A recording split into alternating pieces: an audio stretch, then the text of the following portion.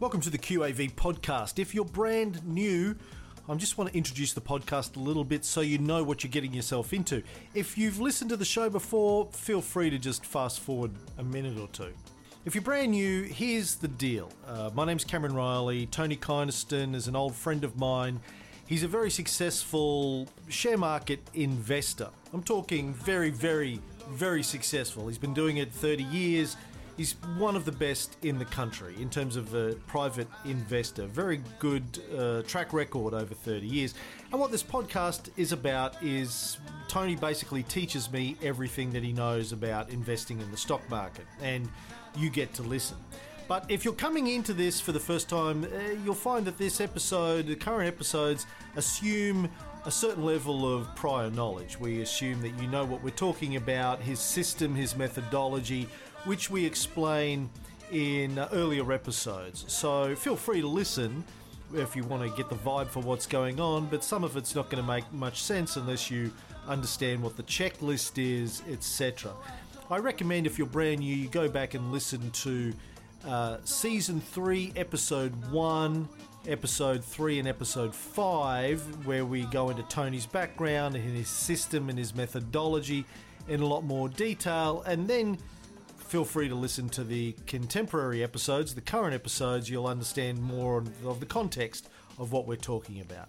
With that, let's get into today's show.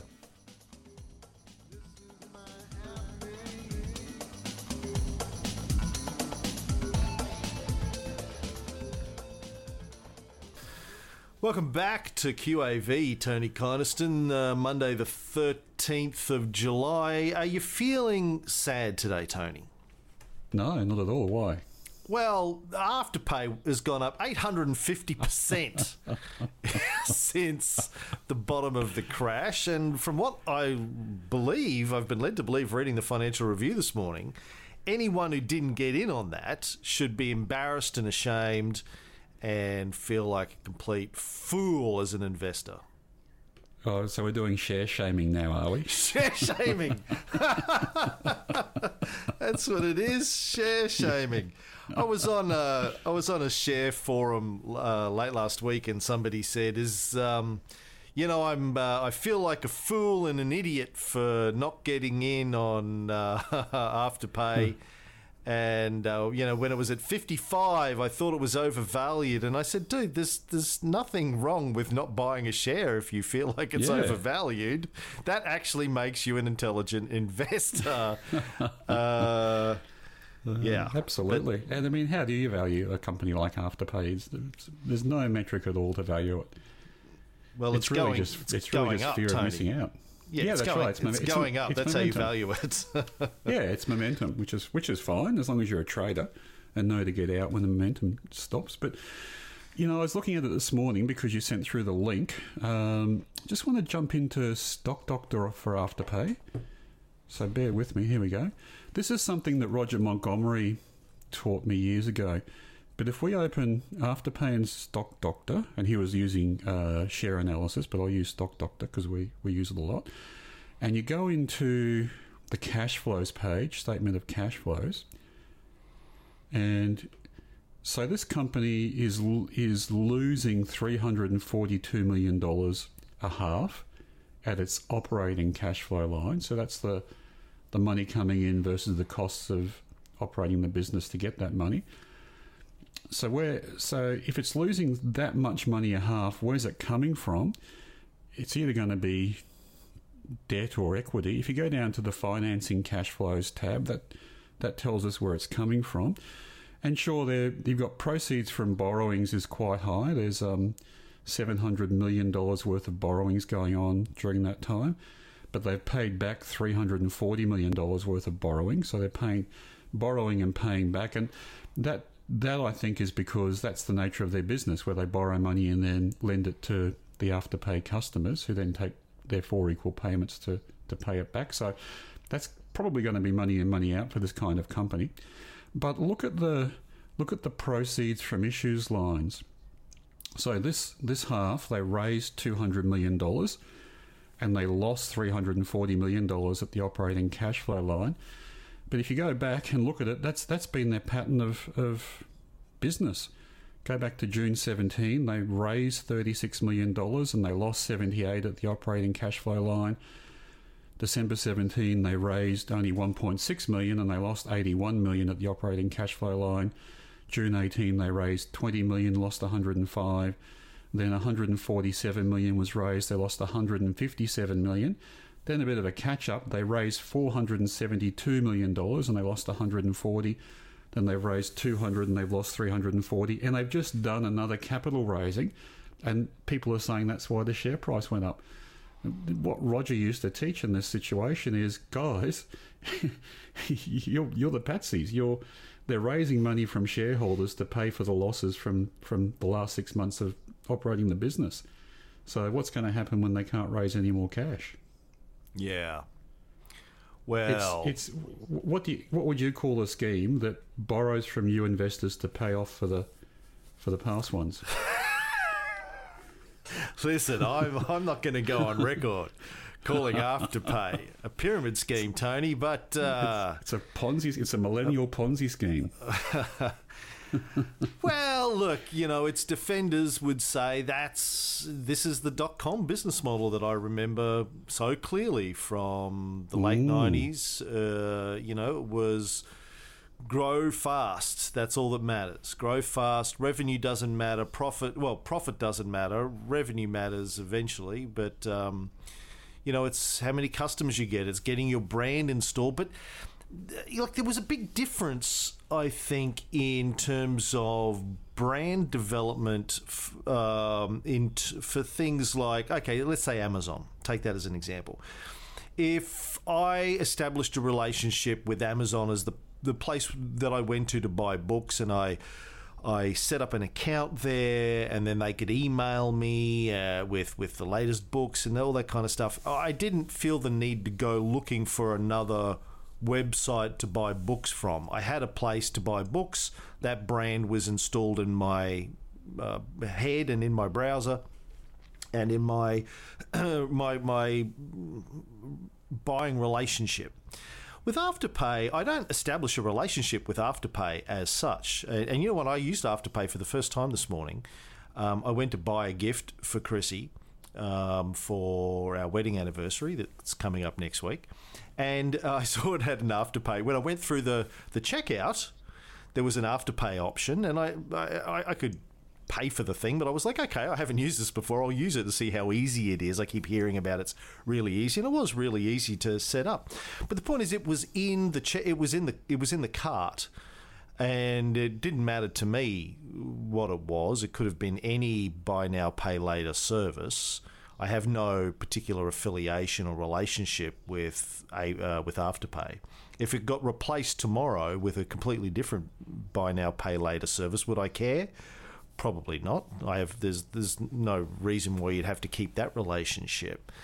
Of course, I guess it's their embeddedness with millions of retailers that's probably seen as their competitive advantage moving forwards. How many buy now, pay later services do retailers need to have a relationship with?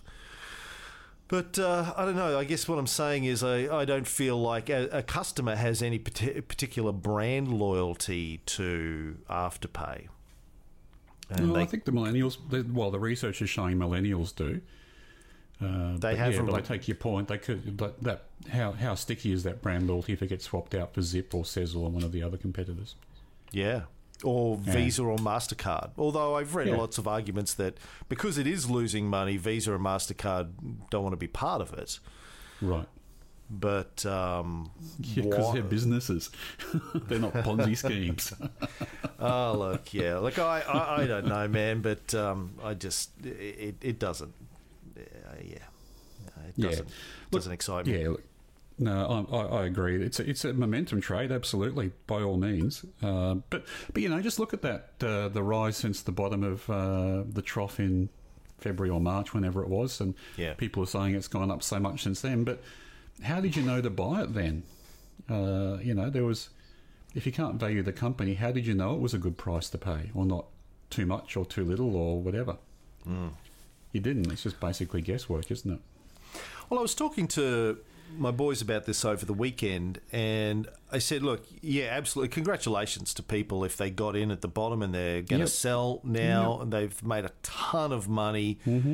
Congratulations. But what I've learned from you over the last couple of years is that investing, if you want to be a long-term successful investor, you need to have a system that you abide by every day in your investing, and that, you know, what that system is can differ depending on who you are and what your risk appetites are and your access to capital is and all that kind of stuff. But you need a system, and you need a goal as well, a methodology and a goal. And I think that just trying to jump on the thing that seems to be growing really quickly into its share price going up and trying to figure out how to get in and out at the right time doesn't seem like a great system to me that I feel like I'd be able to execute well for the next 30 years.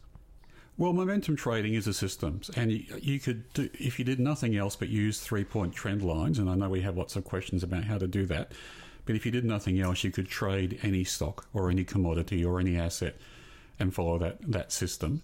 When I first learned about 3-point trend lines, the people who were teaching me claimed that they were getting 15% per annum returns, which is really healthy, and that's great. But that sort of trading pays no attention to the underlying business metrics. And if you do, I think you can improve on that 15%. But yeah, hey, you know, very simple. Afterpay's share price is going up, so buy it until it, you know, breaks a 3-point trend line and comes down. It's a valid system, and as you said, good luck to people who are doing that.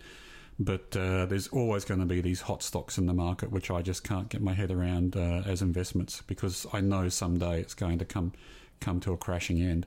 And you know what it reminds me of? It reminds me of people paying thousands of dollars for limited edition sneakers, or things that Kim Kardashian promotes on Instagram and all that kind of stuff. And that kind of psychology goes all the way back to tulips in Amsterdam in the 1700s with the great tulip boom, when a sea captain walked in off the docks after sailing into Amsterdam and swapped his boat for a tulip. That was the high point of the tulip boom, and it all went downhill from there. So I guess it comes down to, I don't know, what kind of an investor you want to be. Exactly. I mean, it's I don't know. This whole stuff, I guess, having been around in the late 90s and seen all this kind of stuff happen before, I mean, I know this time it's different, and we do have near zero interest rates, and we do have MMT keeping markets afloat longer than they should be afloat. All the money that's available in our economy that by rights in previous recessions gone by would not be there. It is different, Tony. I'd say channeling my best Alan Kohler. Yeah. So he's right. It is different. It is very different this time, but I don't know. It still rhymes with history, doesn't it? Yeah. Look, I agree. I don't lose any sleep at all about missing these kinds of stocks. And as you said, good luck to the people who have gotten in. And there's a real tribal element to stocks like Afterpay and any of the other tech stocks where millennials can go, yeah, you're old, you don't get it, you're a value investor, you've had your day, and Buffett's not doing any good, and we're smart. So, well, you know, good luck to you. But again, it's not an investment philosophy. Right. Okay. Well, so just to reaffirm for new folks, too, our goal is to achieve an average of about 20% year in, year out with the portfolio at fairly low risk and fairly low effort. That's the goal of QAV. It's not to get on the gravy train and beat the Afterpays and all this kind of stuff, or equal the Afterpays, the high-tech stock, the high-growth stocks. It's 20%. achieved 20% on average year in, year out for decades with a fairly low risk, fairly conservative, explainable, understandable methodology for secure, safe, conservative investing. Yeah, that's right. And I think Marcus Padley is one of the people who contributes to Livewire, which is an email service I get. He summed it up in his email today where he said that Afterpay is the stock for people who missed out on A2 Milk, and A2 Milk is a stock for people who missed out on, Xero, and Xero is a stock for people who missed out on Appen, and it just goes on and on and on. So there's always going to be the next hot stock that comes along and people will jump on it, and if you can't understand why, then don't get in. Right. Okay, well, let's have a look at your journal entries over the last week, Tony. So bring up the blog. The 8th, Beach Energy. You said you finished buying Beach Energy and you started buying South 32. Yeah. I think we've talked about South 32 already recently, is that right? I don't think so, but we may have. Remind me who South 32 are again. Yep, so they're a spin out from BHP. Right? Yeah, that's right. They spun out of BHP. It used to be called Bad BHP. So BHP wanted to concentrate on iron ore and some of its other core businesses, maybe coal, I can't recall now, but anyway, iron ore. And so they took out, BHP had become a very big sprawling mining company, so they took out their smaller mines like bauxite and aluminium, etc., manganese, nickel, silver, lead, zinc, and put them into another company called South 32 and floated that on the stock market, and BHP shareholders got some of their shares converted into South 32 shares.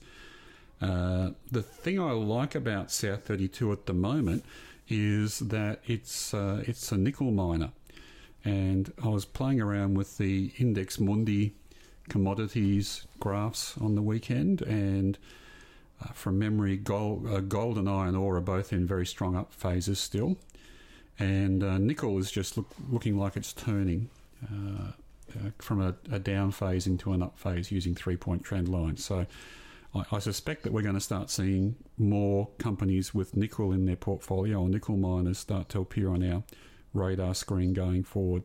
And South 32 has some nickel exposure, so that might be one reason why it's starting to turn up.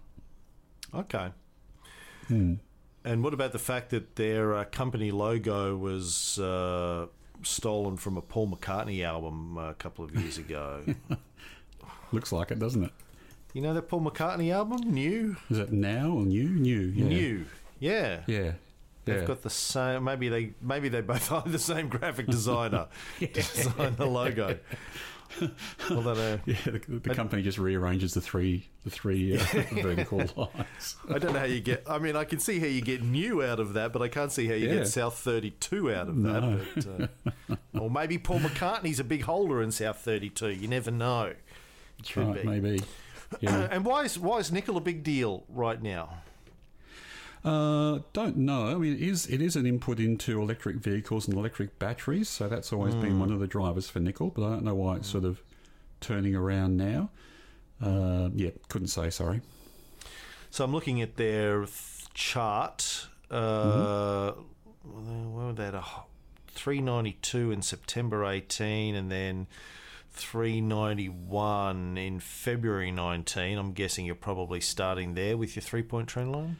I am, yeah. So this is a case where we could be very conservative and draw the line across the two tops, and then we're not buying until it gets back to 390, and I guess that's completely valid for people who want to be that conservative. But if we start at 391 and go to the right from there, we're getting a buy price, which is just broken through now. Going through December 19, $2.70? Let me have a look. Yeah, I think I used the next one, January 2020 at 264. Yeah. So like $1.90 or something like that would have broken through? Yeah. Yep. Okay. Very good. So what was next? on the 8th of July. No, that was the 8th of July. On the 9th of July, you said we picked up a bunch of checklists, the first of many checklist errors. This is where I have to come crawling to our listeners to say, sorry, I made some errors in the checklist. No, not at all. But one of the things that I have decided to do this week is to try and hire someone to, like an Excel guru, to provide another set of eyes, because you're pretty good with Excel. You're way better than I am. I'm not the right guy to fact check your Excel spreadsheets. I need someone who can have a look at it before I put it out in public. So I will do that this week. And I've had a couple of our listeners who are Excel gurus offer to help out in that regard as well. So thank you to those people. It's great that our listeners have picked up these errors too. They're our beta testers, really, aren't they? Which is fantastic. Yeah, eagle eyes. So thank you to everyone who's been picking up the errors. But we obviously we don't want you to have to do that. No. So we will try and put some error checking into the process before it goes public. Over and above that, D20 or D20, I think, Duxton Water. You said that went above its buy price. Let's have a look at Duxton Water. Did. Just make sure it hasn't dropped back down again. And this was the one that's one of the listeners asked us why we were interested in the company that had a financial distress health rating in Stock Doctor. Aha, yes. And we said, well, sometimes that's a good buy. That's right. We're looking for regression to the mean, and hopefully the management will improve its finances. Yeah. So this one, 3-point byline, I guess, is pretty straightforward. So yeah, just looks like it's just on it still now. Yeah, it was hovering around it went through and back a couple of times last week. Right. Well, it's smallish company though, so not for everyone to buy into. Well, while we're on this, you said you added it to the watch list as a buy. Mm-hmm. I've got a question later on, but we might as well just touch on it now. This is from Elmar, and he said he's asking a question about how to use the watch list. So he says the watch list, do we just check that they remain in the watch list? Do we watch them regardless until they pass their 3-point trend line, buy line, and then buy them? Do we check each time to make sure they're still in the watch list, then to see if they pass the 3PTL buy line? Explain to us again, Tony, because I couldn't answer this. Exactly how do you use the watch list? Yeah, so the watch list, it's a little bit different to how Elmer talked about how he constructed it, but what I do is every time I do a Stock Doctor filter download into my master spreadsheet, I do the usual sort on price to cash flow less than 7. That gives me a starting list of companies to look at, and then I check for their 3-point trend lines there. So a lot of the companies will already have been checked from past downloads. But what we're looking at is I think it's almost the last column on the right, or second last column on the right. Let's have a look. I'll just call it up. Column CP, so second last column on the right, is titled Sentiment Confirmed. And what I'll do if I just have done a recent download there is I'll just scroll down there and see if there are any entries that have a 0 in there, so they haven't got a sentiment confirmed. And what that means is that I haven't checked out their 3-point trend line and entered them into the spreadsheet as being, yes, they're in a 3-point uptrend, or no, they're not. And over time, you'll basically work through this whole list and update it. And we use the manually entered scores tab to do that. So you can see the sentiment confirmed column is the first one in manually entered scores, and I'll put a yes or no in there, and that will link back into the first spreadsheet. And then over time, like as I'm going through and looking at things like the Financial Review 52-week high tables, I might see that something is making a new high, and I'll go back and just check that one for a 3-point trend line, because maybe what was a stock that was in a downtrend has turned around into an uptrend. That's one way of doing that. or from time to time I might just go through and randomly look at some. But what I'll definitely do is once I copy those stocks from the QAV download tab into the watch list tab, and then do our sort, which basically looks for companies that don't have a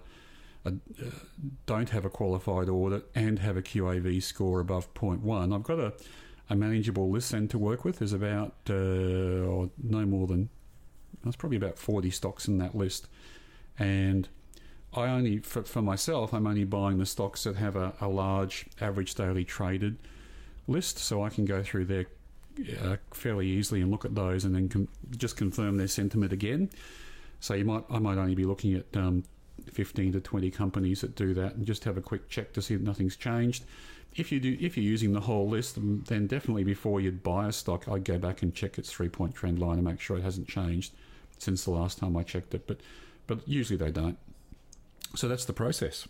So the watch list is something that you'll refer to when you're ready to make a purchase, and you Correct, won't. that's my buy list. Yeah, but you won't rerun do a new stock doctor download on the day and rerun everything on the day. You'll just go to the watch list. What I do is, if I'm like in that journal last week, I said I was finished buying Beach and was going to start buying South. So once I stopped buying Beach, then I reran the stock filter download to make sure that South 32 was still the next item in my buy list. So what's the point of keeping a watch list if you're going to do a new download and rerun everything every time? Well, it's basically the output of that download process. Right. So it's not. I don't. So yeah. Okay. I think we've had this conversation before. Would you prefer to call it a buy list, maybe?